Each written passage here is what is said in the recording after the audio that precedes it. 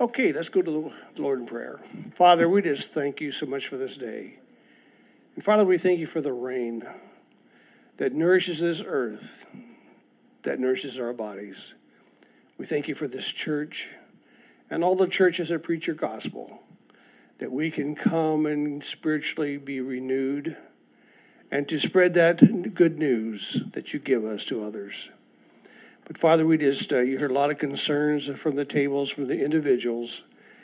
We know that you're aware of each and every one of them, and we pray, Father, that you will address them, give them comfort, and give them the fortitude to press on towards that goal, that through it all, it's to be with you.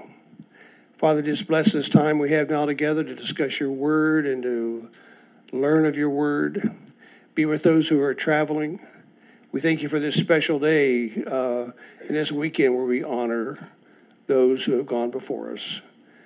And Father, just be with our military also and those that are just putting their lives on the line, the police officers, the firemen, and so forth, and just protect them. Father, we praise you, we love you, and we ask all of this in Jesus' name. Amen. Okay, lock the doors. Nobody can leave. There we were sitting in Scottsdale Airport, getting ready to leave, and I get this call from Becky, and she says, if I call, I want something. And I says, okay. And she said, Cliff had an opportunity to go to a sort of family reunion. And Chris, who normally is the substitute, is gone, so would you be able to fill in? And this is on Friday morning, something like that. And I says, sure. Now she says, all this is subject to change because I have not checked with Cliff. And I shouldn't say this because Cliff runs it. And Cliff still thinks he's in charge.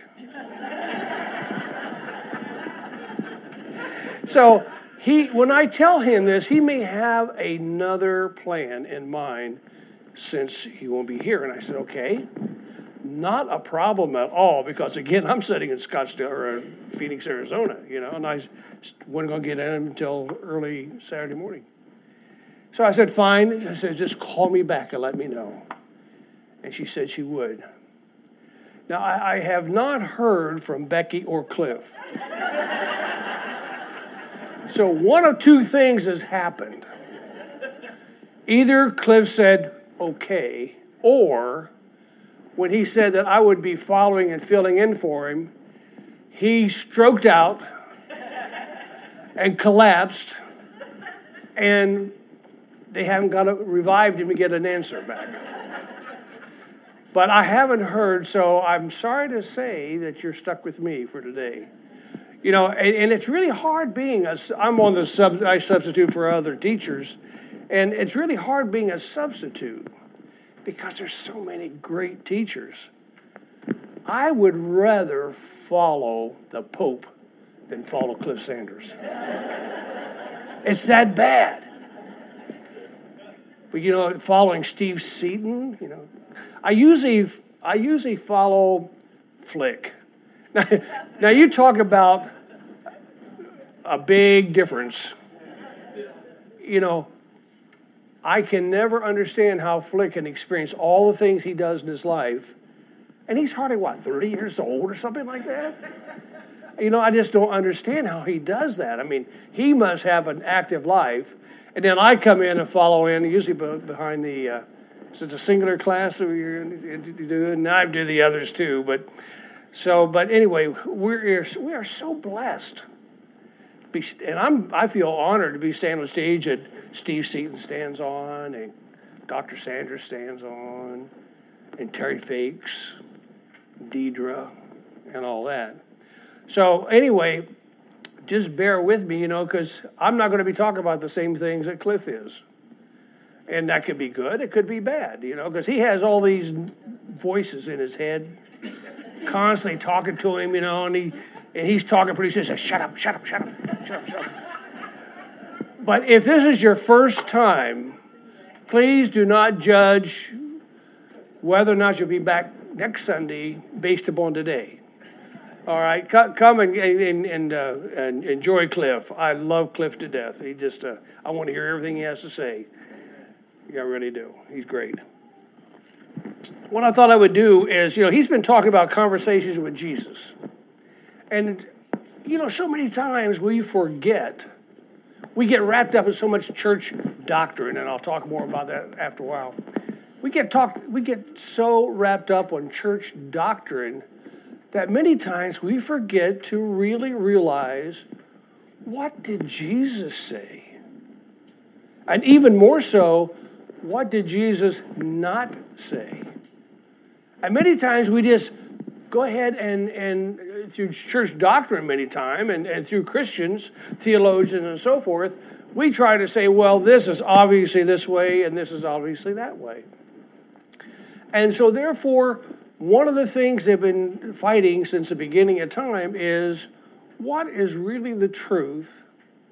And how do we get away from preaching the true gospel of Jesus Christ? Because there's so many things. And that's what Paul was doing when he was writing to the church at Colossians.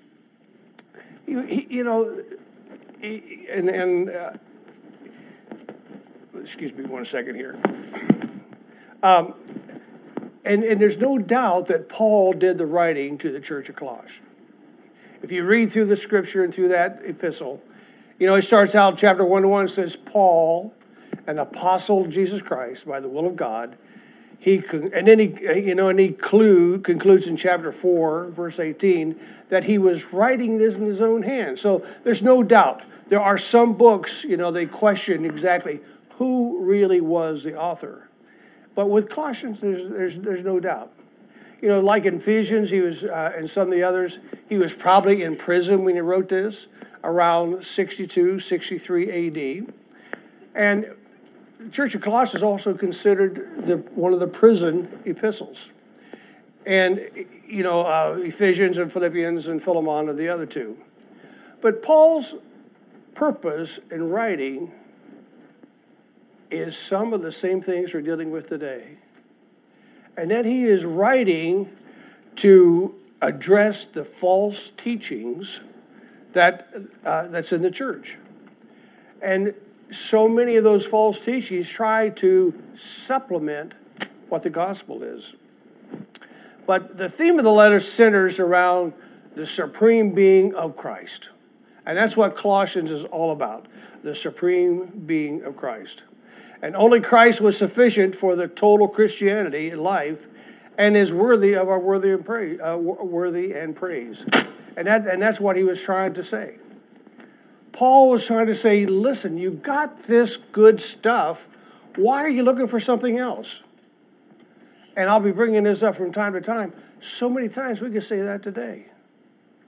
We have good stuff. Why do we try to look for something else to take place that's already good? But Colossians is just a very brief letter, but it's one of the most significant epistles that Paul ever wrote. And no other epistle is as Christ-centered as the church to Colossians. No other one. Because he really had to drive home the point that Jesus Christ is the center of our life. But Christianity has faced one of the most severe challenges, and many of these challenges we still have today. Very complex. It was also complex back in this time when he wrote this because of what was going on in the ancient Colossae, the intellectual climate. And one of the common things about all the early apostles fought was people trying to water down the message of Christ. If you read all the epistles all the way through, the apostles were fighting it, and the writers were fighting this. There are always people coming in and saying, what you believe is wrong. I don't know why you believe the way you do. I have an acquaintance, I have to call him. I used to work with him, I guess. I hate to say this, but I don't remember him, but he remembered me. Years ago. He's an atheist. And he said, one of the first things that when you talk to these people, they say, I don't understand how you can believe in a God.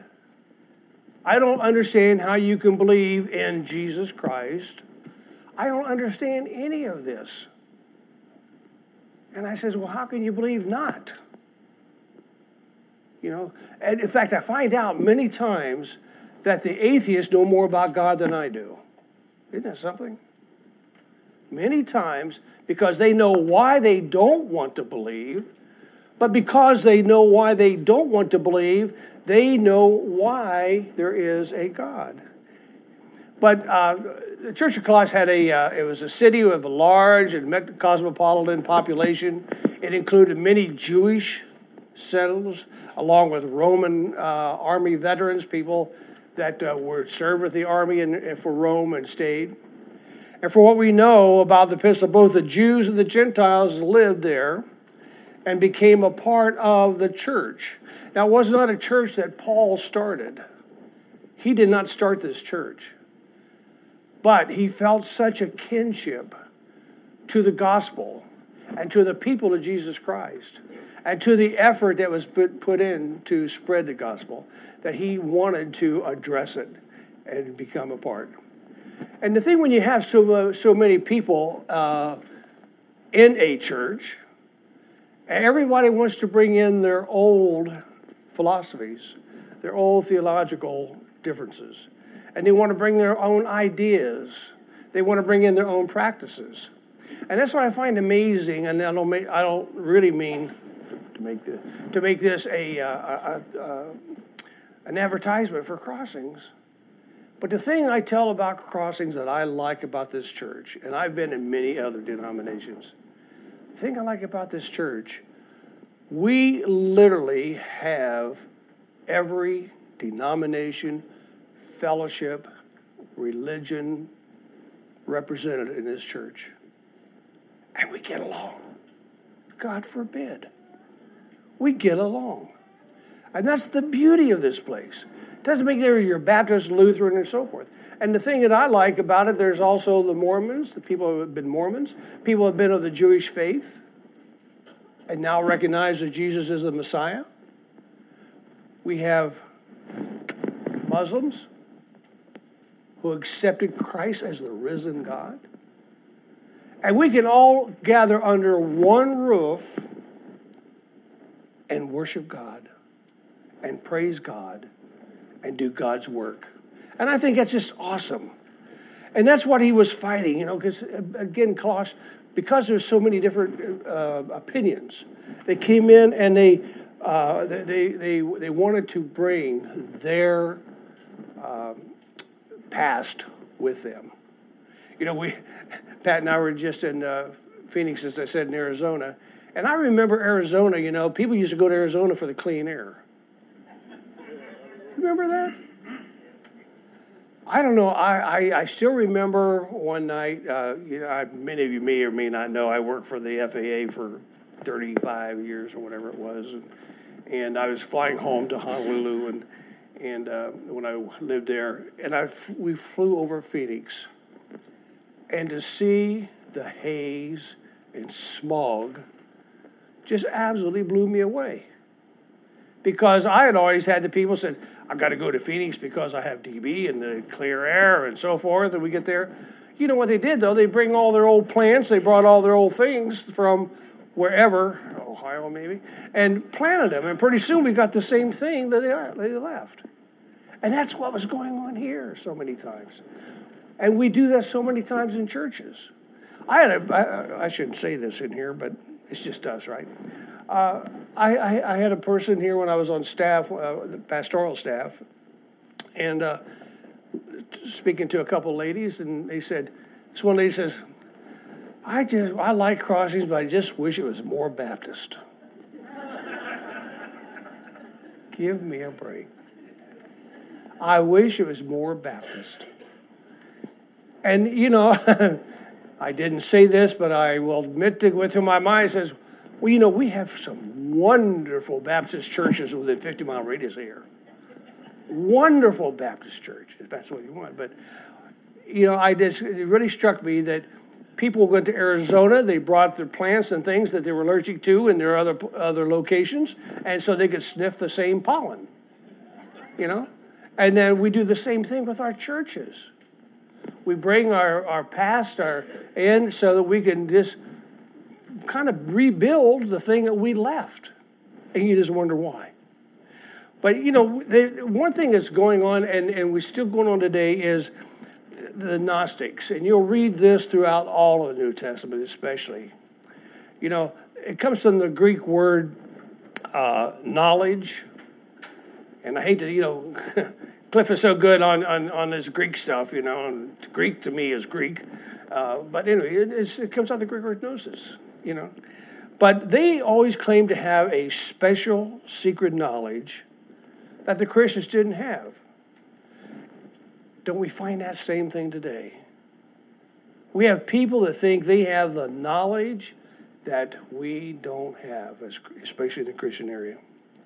They rejected incarnation because, to the Gnostics, to the people in the know, the philosophers and so forth, there's no way that God would leave that heavenly place and come down and step into a man's world. And there's also that he was fighting as a Jewish faction that was stressing the need for observing the Old Testament laws and covenants. And we still deal with that today. What you should eat, what you should drink. You can only travel so many miles. The 613 or 631 laws that the Jewish people had. They wanted to bring some of those in because they feel comfortable with that. So this is what Paul wanted to address in his letter. These types of things that were allowed to creep in to water down the gospel of Jesus Christ. So basically the purpose they seem to have in, I don't want to be a Cliff and go over here too. The purpose they seem to have that had been in Paul's mind when he wrote this is, first of all, he wanted to show the deity and the supremacy of Christ in the face of all this heresy that was going on. And you read that there in chapter 1, verses 18, chapter 2, verses 9. Second, he wanted to lead believers into a spiritual maturity and the ministry of the church. Forget what we've been doing in the past, but let's concentrate on ourselves to grow spiritually. And he spoke with that in chapter 1, 24, verse 24, and also chapter 2, verses 7. And third, I think he wanted to do the warning about false spirituality. Again, about all these sayings coming in from the outside that's trying to water, saying it's okay. And we still hear that today. In fact, let me get back in my goodie pile here. There's a little thing I want to read. The thing, and that's something we do have to watch. As our world says, it's okay to do certain things lawfully, but it may not be lawfully when you look at Christ and Christ's law. It may be. And there's an author unknown, and a gentleman gave us, he says, what one generation excuses in moderation, the next generation excuses in excess. And that, to me, that is so true. So many things, that creep in almost unnoticed. And we say, well, that's okay. It's okay to do certain things, even though it might be against God's word. And the things we allow today, we're definitely not going to pay attention to years down the road. He also wanted to address Paul in chapter 3, verse 5, and chapter 4, verse 6. The fact that we all need to live ethically. And that is one of the most important parts, and I'll be addressing on this a little bit later. We are all not called, like these wonderful people, to go to a different country. We are all not called to do everything to spread the gospel of Jesus Christ. But we all do have assignments, each and every one of them. Paul talks about this in the church at Corinth. We all are assigned. And he says all you have to do is do the things you're assigned. And I can relate that to I heard that twice. When I retired off of staff, and somebody's son came in, I didn't realize I was praying for him to get a job. Mine. He's doing a wonderful job. I love him to death.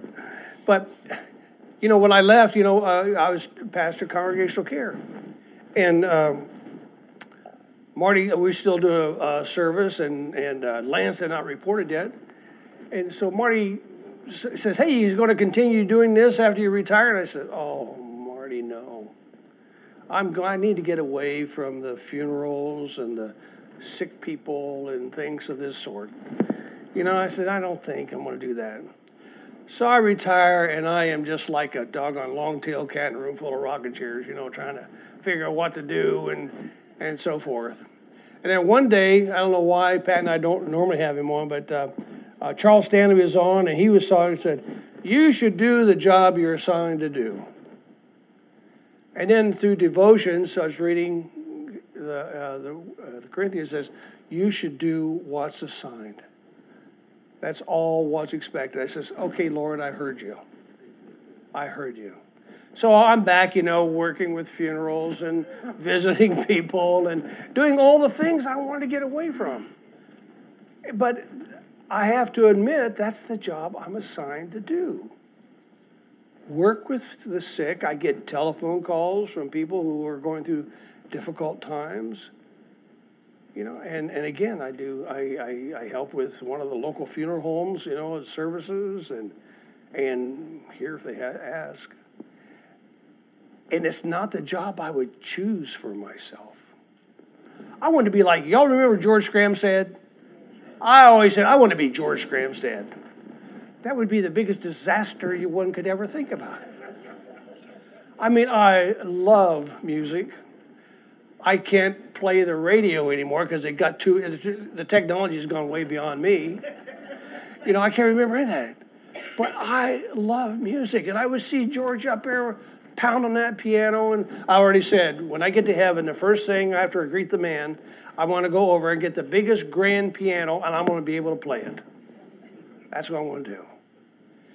But I see George, and I had the wonderful opportunity to work with George for 4 years on staff, and you went to that man, and whatever you needed, he was there. Such a gracious individual. I want to be like George. But God didn't assign me that job. I'm not assigned to do music. Now, if I'm by myself, I can sing a pretty good tune. That's about it, though. I mean, that's stretching it. And I once in a while even ask Pat, I says, hey, you want me to sing to you? She says, no. And she doesn't hesitate. She says no right away, So that's not my sign. So I think it's something that what God was saying, even what Paul was saying. We need to live a good, clean life, living the job that's been assigned to us. That does not necessarily mean anything else but, getting up in the choir like some people do and do a beautiful job. Also, Paul wanted to inform them about the state of affairs, and he was asking, what's going on, and Paul then also asked through this letter, hey, we need prayer. That's one thing we have about this class, and there's other classes do it too. We have an opportunity to share what's going on in our lives. We have an opportunity to fellowship with other brothers and sisters in Christ. But one of the keys is we have that opportunity to pray with one another. And that is so powerful. And I think Paul realized that probably more than any of us. He wanted us to pray for him on his behalf. And we know that as Paul looked at the whole situation he was dealing with, he was able to tolerate diversity of opinion, but he fiercely resisted any teachings that denied that Christ is not being the only Savior and Lord of the church. So it's okay to express opinions. I also deal with the Living Faith Ministry, which is a prison ministry, and on the board of directors there. And one of the things when you talk to people in prison, it says, in fact, I started to say the Muslim religion is growing within the prisons. But what I have found out with a gentleman I'm working with up in Helena is Satanism is growing as well. And I got chills right now. I just think about that. And he noticed that when the new people came in, the Satan people were going up to this newie and saying, hey, come and join our fellowship and so forth. He said that, when he approached and he went into James Crabtree, no one approached him. But again, here was a door that he saw that he could walk through. He says, I'm going to start greeting the people that come in and welcome them into the Christian fellowship. And that's something every one of us need to do. We need to be sure there's no barriers that prevents anyone from approaching us and saying, come in to the Christian fellowship. Come in and see what I have. Again, I'll get a little bit later. But the thing that we have going against us as Christians, peers, is that we can't agree. Most of our fights are amongst ourselves. I'm going to fight because of the Methodists. I'm going to fight because of Lutheran. I'm going to fight because of this or that within the Protestant religion. As one guy said, you Protestants cannot agree on anything. And what a terrible thing to say. And especially when it's probably true. So many times we're so busy fighting and not realizing that we have an anchor, and that anchor is the Lord Jesus Christ as the Savior of our church. So how are we, I want to get a little bit more into the application of what we want to talk about here, and we'll quit. But today, many of us as Christians are so eager to fulfill the Christian experience. And we see, I think every one of us has that desire to want to be the best Christian that we know how to be. I think we all want to live that life, and I have no doubt in my mind that we do it honestly and we do it openly. But Christians do it through all different manners. Through ecstatic experience, high emotion. Sometimes it's, this is what the Bible says. I work with a guy who says, I want to live how the Bible says. And I says, you mean how you interpret the Bible to say? But so many times we've locked into ourselves what the Bible says to us that we're not going to waver one bit because this is what it says. And your interpretation is wrong and mine is right. And also that we want to do it through discipline. And we do this by so many times by observing certain rites. If someone doesn't have the feet washing service, if someone does not speak in tongues, if someone glorifies the Holy Spirit more. So I don't want anything to do with them. And so we look at through how we're going to discipline ourselves, what we're going to eat, places we're going to go. There's one lady, it was a guy who said, I don't believe in going to movies. I wait till the DVD comes out. But that is so true. I remember as a youngster, going home from this, I can say it because it was Church of God people, and they didn't believe in movies. And they drove up to drop me off at the house and said, oh, no one's here. I said, oh, yeah, they must have gone to a movie.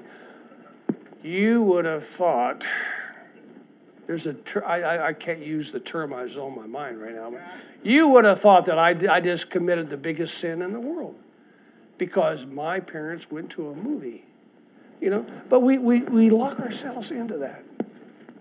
But every one of us want to be fulfilled immediately. We're a fast food culture.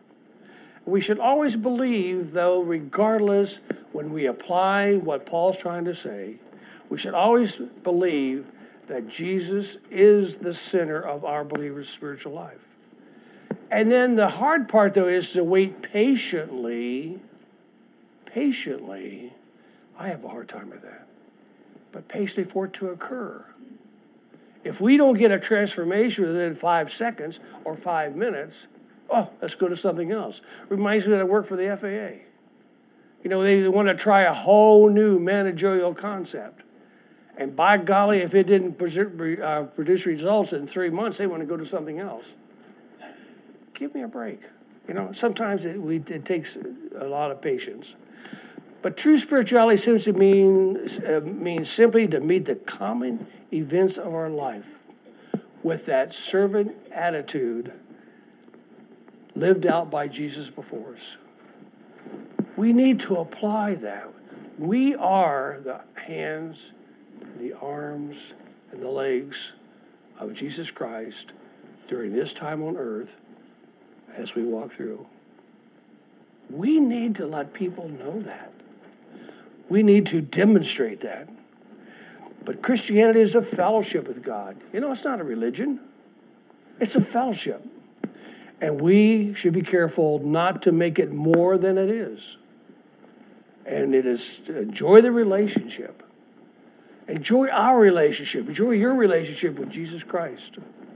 And if we show that we're enjoying it, then other people will want what we have. But every now and then you get somebody who says, I'm so happy in the Lord. Yeah, right. I'm so happy in the Lord. Who in the world would want to have that, you know?